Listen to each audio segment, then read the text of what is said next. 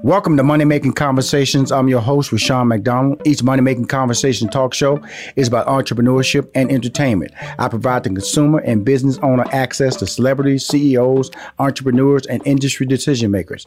I recognize that we all have different definitions of success. For some, it's a sizable paycheck. Mine is helping people wake up and inspiring them to accomplish their goals and live their very best life. These are my passions, and that's what I'm going to do for you as a listener. I want you to stop tripping over small challenges and prepare to rise above the bigger obstacles that life will present to you. The Money Making Conversation interviews provide relatable information to the listener about career and financial planning, entrepreneurship, motivation, leadership, overcoming the odds, and how to live a balanced life. My next guest is the CEO of Mauldin Brand Incorporated and chairman of Black American Music Association. BAM! His impact on the global music industry has been felt for over 40 plus years. I know I've been right there with this young brother. Artist management, creative branding, and executive leadership, and has earned him the Living Legend Foundation highest honor, the 2018 Lifetime Achievement Award. Music may have been his first love, but he's also passionate about his community, family, and the next generation. Whether it's helping to develop superstar talent, educating the next generation of leaders, directing a culturally inspired campaign, or using philanthropic efforts to evoke change. This is what my man does. Please welcome to Money Making Conversations, Michael Mauldin. Oh man, thank you so much, Rashawn. That's it's interesting when I hear that myself. I'm like, you talking about me? But no, I appreciate being on here with you, man. And congratulations on your talk show. I really love what you're about with this. Well, Mike, you know, you and I sitting on many radio studios, sitting on many couch, different cities on the run, backstage. Talk about the music industry when we were talking and about the music industry now. Right. Well, we've seen a lot, man. Obviously, I've been doing it for, 4 decades, which is crazy, or over 4 decades in one way or the other, starting out as a roadie and working with a lot of those artists in the early days, funk artists, from Brick to Cameo, and then going on to work with the Luther Vandross and the Anita Bakers, and having the opportunity to work with, some of the biggest and most prominent artists in the game. And then in the 90s, I went up to Columbia Records. I was drafted, as I would say, from a management arm of just having a good deal of success with the artists and stuff I was working with. And I was asked to come in to Sony and do my thing. And I think, I took on a role of I was not bragging, but I felt like we could get a lot done, but I had never been on the inside of a label before. So I had the idea of becoming a division that could operate on its own accord and that kind of thing. So I went in pushing for that. And I go to that because when you say where the music was in the 90s, we were really striving, breaking some walls down regarding releases, and hip hop had really kicked in the mainstream, and we were starting to do amazing stuff. And some of us that was controlling budgets and really had our own full staffs of people, we were doing exceptionally well, as we did there at Columbia. And we watched the movement happen. Come the 2000s, I was no longer in the system, not because of me not being there, but it changed. We saw that change coming. It changed back to all of a sudden being controlled from within, being considered a department. No longer were black divisions or black music arms being given their own budgets, and they had to go to their white counterparts to get budgets approved and stuff like that. And I think a lot of that started to change and started to create a level of control that we've been fighting to get back for the last 20 years. Mm-hmm. Even though right now, Black American music, which obviously is hip hop, R&B, funk, any of that fits right in there, is leading the entire globe in regards to streams. I think Spotify, it was just reported that Spotify, for example, now I think is 65 to 70% of its streaming income comes from Black American music. And isn't hip hop the number one stream music, isn't it? There's no doubt about it. Mm-hmm. No doubt about it. And then when you take the emergence, of R&B and hip hop, which little does people know had a lot to do with coining the term urban back in the 90s. Mm-hmm. The combination of R&B meeting where you'd have a singing song that would have a rap breakout, or you'd have a rap with a singing hook. Those things started to change up the landscape so that they could be worked from a different perspective on Top 40 or rhythmic radio, which very few black promotion guys was able to work those records there. So that started to change up the climate. But I think that where we are now, it's a different day. There's no CDs and stuff are not being sold. Obviously with the COVID, out here, live engagements are harder, but we are streaming more music in Black American music than we've ever done. And it's just a matter of now trying to get more control and create a better level of ownership and priority inside these buildings and outside in the community. Absolutely. Well, now, so let's back up a little bit, because I said a lot when I introduced you, because you've done a lot and you are a lot. And I didn't mince any words that I said in my credits. You are a phenomenal person. I've always enjoyed talking to you. We laughed. We talked about doing things together with NASCAR. I remember back in the day, you was NASCAR. I'm broadcasting right now from Atlanta. So you said, Rashawn, I got something I'm going to do at NASCAR. Talk about that NASCAR diversity experience that you were dealing with. That was about 10 years ago, and now what's happening now? Yeah, well, it goes back a way. To your point, it was a while back, and I started working in association with them. I grew up around the sport. I'm from North Carolina. Right. I grew up around it. My dad's nickname was everybody called him Lightning. I say nickname, but it's almost like his name. And my dad was he wasn't a moonshiner, but I used to tell everybody he was close to it. He was one of them. He was close to it. He was one of those guys that carried the shine. Mm-hmm. And so he was well known in the mountain. This is real conversation. And I was always around motorsports, dirt track racing, that kind of thing. I was one of those black kids that loved cars, and I was very much into it. So NASCAR was a big part of that. And a lot of times people didn't really understand it, but I was going to races from the time that I was 6 years old on. So in 2004, through my love for it, I ended up reaching out with my company, Mauldin Brand. At the time, we was referred to as Mauldin Brand Agency. And with that, we, our whole thing was about branding and having an ecosystem that really meant, taking the quote unquote black brand, black community brand. And we actually referred to it as the urban brand at the time, taking that and moving that into mainstream, and then taking those assets and things that we got from that and bringing it back into the community. So that was always kind of our formula. And so I went after NASCAR. I went after it in a way to say, hey, y'all need some help, not just from a diverse standpoint of black folks being there or black drivers being there, but from a youth perspective of young people and making sure, because the climate is changing.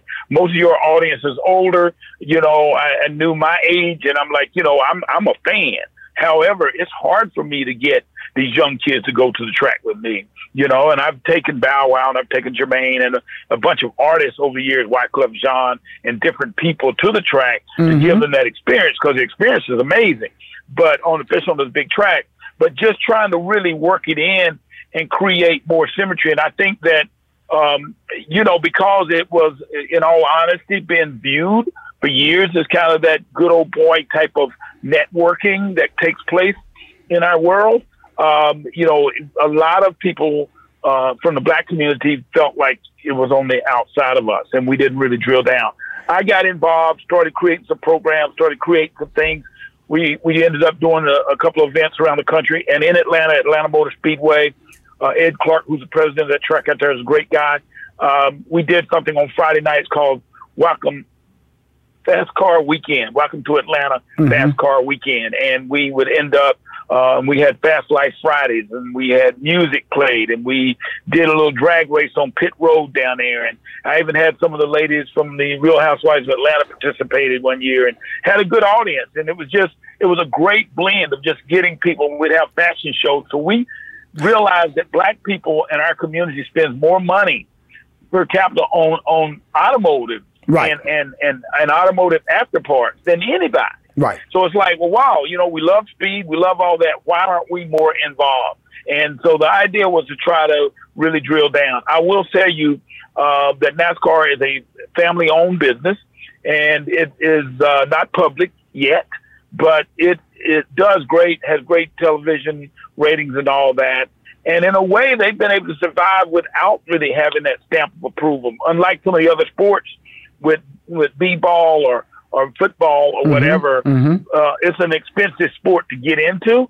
So unless you got somebody financing you and that can afford you to go out and possibly tear your car up after 2 or 3 laps and have to rebuild it, it's a hard thing for black kids to participate in. So we were just trying to find ways to get that go-kart racing, other things to add, not just about being racing, but also it was a lot of mathematics and stuff went involved because of just engineering and that kind of thing with the way these cars are today. So it was all done around education. And that's why I wanted to bring it up in our interview, because of the fact that, I just say that the NASCAR has always wanted to diversify. And but that flag, and it's just like it's like you go there, you see that, and the flag was there, y'all. I'm gonna tell you, I went to some NASCAR. No doubt, it was there. It was there a lot, especially when they had those. It's just an experience just to go, because those RVs, it's like a new city out there. They got the private jets be coming in. It's a lot of money at NASCAR. And 100,000 people every pretty much every Sunday. And I'm just telling you something. They raced all weekend. And I'm gonna tell you something. I went to it. Steve Harvey and I, we went several times, and if you just put your eyes, just look straight ahead. Don't even look left or right. That car goes by your eyes so fast. It is an amazing event to go to. Fresh air, good food. Man. It's a great atmosphere. And to see now that they've taken down the flag, with a president who's been resistant to that, which is incredible. And because NASCAR made this decision, it was the right decision. And seeing a driver like a very humble and courageous and talented, good-looking, articulate driver like Bubba Wallace out there. Knowing what you tried to do back then and seeing what's happened now, what do you think the possibilities of it really becoming an engaging level of participation for African Americans? I think it's huge, but I think we also got to look beyond. We got to look at the sport itself, because there's a lot of marketing, a lot of stuff involved. And at one point they tapped into a lot of the schools, the A&T and a lot of the HBCUs, to find talent. As a matter of fact, Terrence, that used to be on BET 106 in Park. Yeah, Terrence J. Terrence J. He went to A&T. Terrence was actually, I met Terrence working for NASCAR. He was working for NASCAR as an intern, believe it or not. And we used to talk about it. So, when he went to try out for that job. But the point of it is they have constantly for year after year been going after it. But I think it's all been about be on the pit crew, be on some of these other things. And some of the more executive leaning roles, even though there are a few brothers and sisters involved, could be much more inclusive, I believe, in some of the teams. And even I was just talking to some friends from North Carolina this morning, even for North Carolina, which is kind of the hub of NASCAR, Charlotte. I think that there's opportunities that we have to investigate or get more involved in to understand what those other jobs is. But I think it's high. I mean, Bubba, Darrell Wallace, everybody refers to him as Bubba. I've known him for, since he got started. A great driver. I mean, really a talented guy. And he just happens to be driving for Richard Petty, which is probably one of the most famous names in motorsports ever, the Petty family. So he has the tools. Still looking for, he struggles like a lot of these other drivers, but he struggles to get partnerships and sponsorship, which is what makes these cars go around that track. It's an expensive sport. It basically costs you $20 million a year to pretty much run one of these cars. So you have to have a bank with you somewhat to be able to support being out there. And I think that with that support, with now and so much attention, or even on him and the support that the sport is giving, as well as some of these young drivers coming up, I think it's a great opportunity. I also think there's a way to combine our music, particularly hip hop, with this sport more. Right now, obviously, country music is mostly associated with the sport, but even since I've gotten involved, Not to say I had anything to do with it, but it definitely started, gradually getting better, Awesome. over time. When you meet people in your life, and we all have different journeys, and you just sit down and you just have a conversation, and you realize that you're talking to a difference maker, and then 10 years later, he's still making the difference. That's what I love about difference makers. Yeah. They pivot. They pivot. They see an opportunity and they pivot. And and that's really you in a lot of ways. That's what I do all the time too. People always say, man, you do this, you do this. Hey man, I see an opportunity, I pivot. I don't question the opportunity, I pivot. That's a value that you carry strong to your heart, correct, Michael? It really is, John. However, I think the way I view it is I've always been one that if I believed in it, if I genuinely had the authentic feeling of it, meaning that it was real, whether it started with me or I took it as a handoff or someone told me about it. If I passionately felt it, I was going to go for it. But however, most of us, so much in our lives, we have that same element. It's just that a lot of times we're in front of, nobody else thinks it's cool. Nobody else thinks it's valid. Nobody else feels like there's anything to it. So often we are in front of things that are taking place. So when we introduce them, like when you mentioned the NASCAR thing earlier, or when you do those things along the way, I did that out of passion and out of something I saw was needed. I don't believe everyone saw that same thing needed. They saw that there was things about it that was needed. There was opportunities if the right person or the right group, or all of a sudden we had 20,000 people showed up at the track today that was black or some other minority group, then yeah, but the fact of digging down and understanding, I don't think it did. However, now you go from when that time was, the last event I think I did was probably 2017 or 18 with NASCAR. And so you look now and you're like, wow, look at the change, or look at the attention that it's getting, or look at some of the things that NASCAR as an organization is having to stand up for. I had someone from the sporting news of NASCAR hit me, like one of the top guys that I ever raced, hit me last week that's always been a believer, a white guy, in what I have represented that did. And he asked me, Michael, long time, I hadn't talked to you in a couple of years, man, but has anyone reached out to you from NASCAR regarding what's going on? Because they seem like to me now is the time they really need you. I was so taken back by that. I appreciate them saying it. But at the same time, it's just me, Michael Mauldin. I'm just trying to do what I do. So to understand that someone thinking about the sport that they really are believer in, needing help and say, wow, or feeling like, okay, there's a lot going on. What is our position now? Let's go to somebody we trust that knows, that loves the sport, that genuinely is in it, that can help us out. That was his thought. Now, don't get me wrong. Nobody from NASCAR since then has reached out to me that I know of. But I know all those guys, and I know the family. Mike, let me read something I just said in your credits. See, okay. Music may be his first love, but he is also passionate about his community, family, and the next generation. Whether it is helping to develop superstar talent, educating the next generation of leaders, directing a culturally inspired campaign, or using philanthropic efforts to evoke change. I said that about you in my credits. So please don't be confused why he called you. Yeah. No, I appreciate that, man. And sometimes we do. People say, man, it is what it is. But I genuinely, what you just said, that is me, man. I live by this little quote I say, and we even use sometime with BAM. You have to acknowledge your history. Yes. To inspire the future. Yes. Period.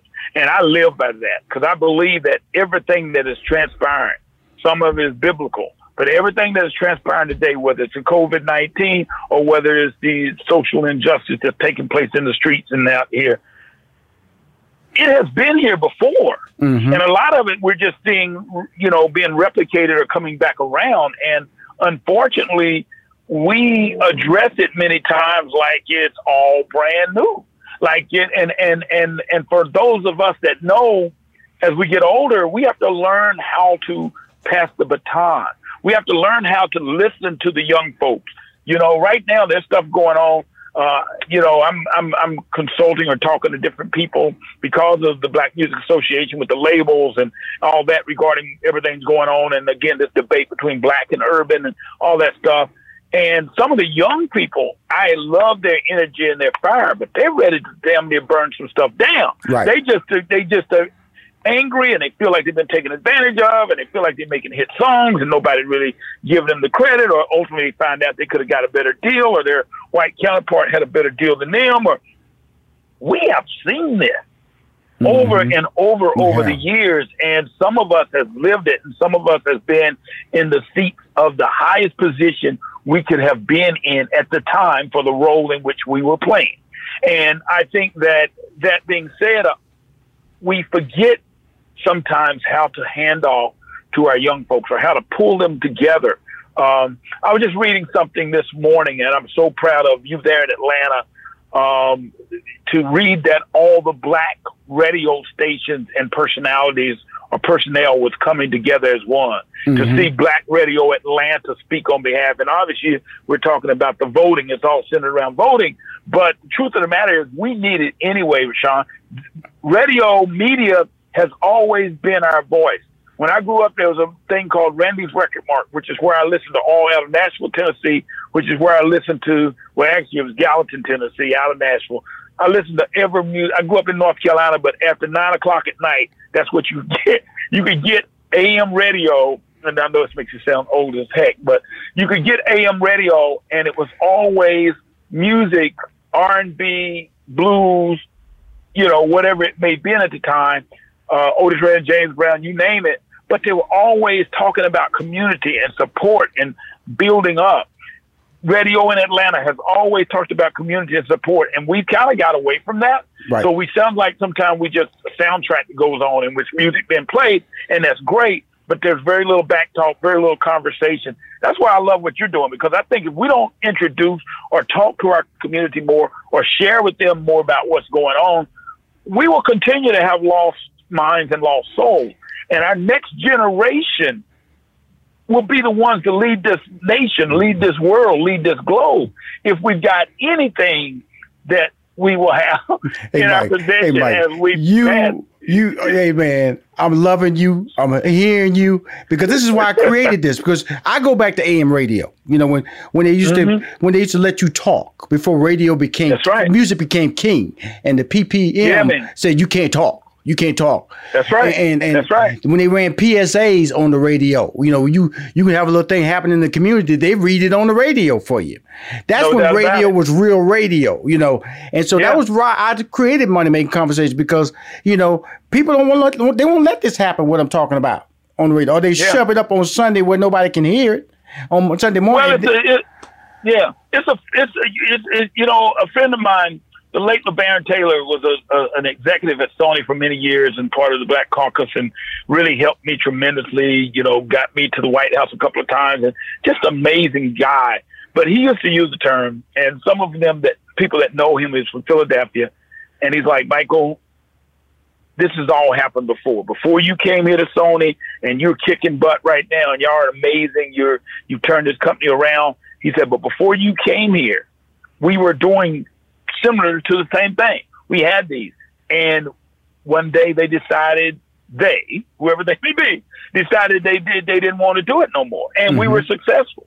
So you need to be careful. And his word was always don't be bamboozled, because we allow the trick bag to be put into play, and that's what's going on now. Like, imagine this, Rashawn. If what you're talking about, what you're doing right now, if all the radio stations, I'm just going to talk about Atlanta.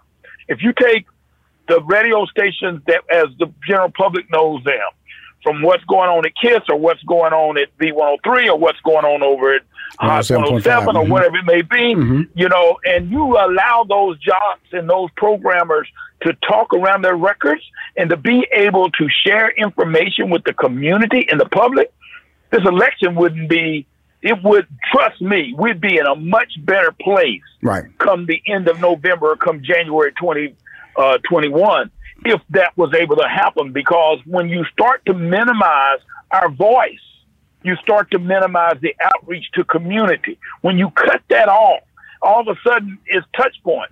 all of a sudden you don't have to be black and from the culture and from the community to play quote unquote black music or hip hop music. But open your mouth and start talking about the issues on our community. Now you got to be black. Now you're needed. So people position us where we're not needed, or then we buy into it and don't think we are. Like anybody can do that. Absolutely. No, the thing that bothers me the most, and you're absolutely right. But now the jocks that they have on radio now, they are so music driven and don't have a point of view at all that when they talk about community change, it's almost like, why are you talking to me? Yeah. Okay, you have now developed a history to talk to me like that. You now develop a history to tell me to go vote or tell me about COVID-19 because they won't allow that to happen. And so they've stripped the personalities of these afternoon drive guys, these middays. Midday they let them talk a little bit, but hey, afternoon and morning ain't nobody talking. Ain't nobody talking, right? Ain't nobody talking afternoon and morning, brother. You know that. And so it's really crazy. But I want to definitely talk about the new digital series that you have, Amplified, the State of Black American Music. Tell us about that and what's the direction and what's the overall big goal, the global impact of what you're trying to do with it.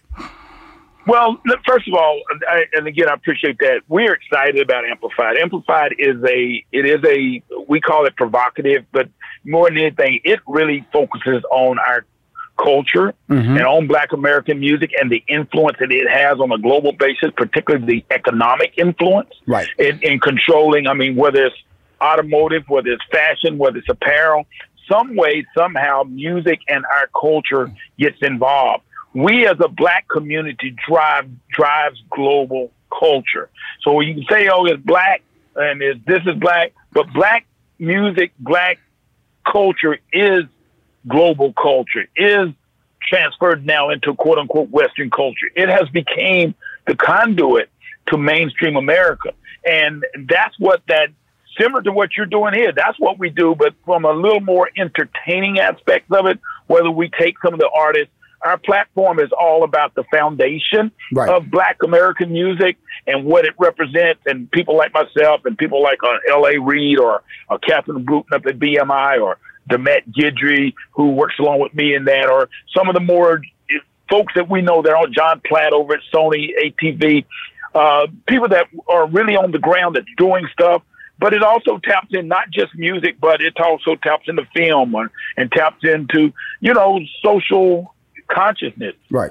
At the same time, that's the foundation. Right. Then we talk about the preservation. Right. The preservation is all about those that came before us, those things that happened before us, and how important it is. We watched my man Little Richard, who is from the state of Georgia, from Macon, die recently and get very little acclaim. Now, very little attention to what he did. Now, he was a self-proclaimed architect of rock and roll. Yes, he was. But he genuinely was that guy. He was. He really, really was that guy. He had Jimi Hendrix playing guitar for him. He had all these people that looked up to him, but yet and still, he never got his just due. So for us, this whole idea of Amplified is to bring it out. And then we talk about the new artists like her, who is amazing, young girl, plays all these instruments, but she's doing things. She's doing things in her community. She's doing things in her street, no different than Alicia Keys, doing things in the community, all about family. We are wanting to show that. And there are some hip-hop guys as well that is really doing that. So we refer to that as the innovation because that is the next step. So our platforms for that show, which is hosted by Nwaka Amusa. Nwaka is an amazing young 34-year-old lady from California, but she's now up at the Rock and Roll Hall of Fame, heading up Coutorial. She handles all of the scenarios as it relates to expeditions and just different things that she has up there at the Rock and Roll Hall of Fame. So she's in charge of that. So she's amazing individual, I'm so glad you called me. I'm glad to hear your voice. Yeah. I'm glad to hear the things that we talked about. You about as motivated as me still, Michael. No doubt. But you know what, before we go, and I know it's time, we got to get off, Rashawn, but if I can say this, the Black American Music Association is a nonprofit trade association, very similar to the Country Music Association, very similar to the Grammys or NARAS, but we're the governing body for music and culture, and we are bringing people together like crazy, around the country and through music, and we want to be that voice and be that face. So you're going to be hearing about us. I'm going to have it's a great executive group of people, all Black, doing some really amazing things. So I appreciate you taking the time to interview us. Look out for that. Hey, man, I know Mwaka, man. I'm gonna bring on. Let's get her scheduled on the show so I can interview her. I'm looking at her now. I know her. Yeah. Oh yeah, no doubt. She's amazing. She used to be at the Grammy Museum. So absolutely, she's I know her. Let's get on the show. Hey, Michael, you be safe now, brother. Thank you for calling on the show. Okay, man. Conversation. All right, thank you, brother. Bye, my friend. If you want to hear more interviews, go to moneymakingconversation.com. I'm Rushion McDonald. I'm your host. Cool. Bye, y'all.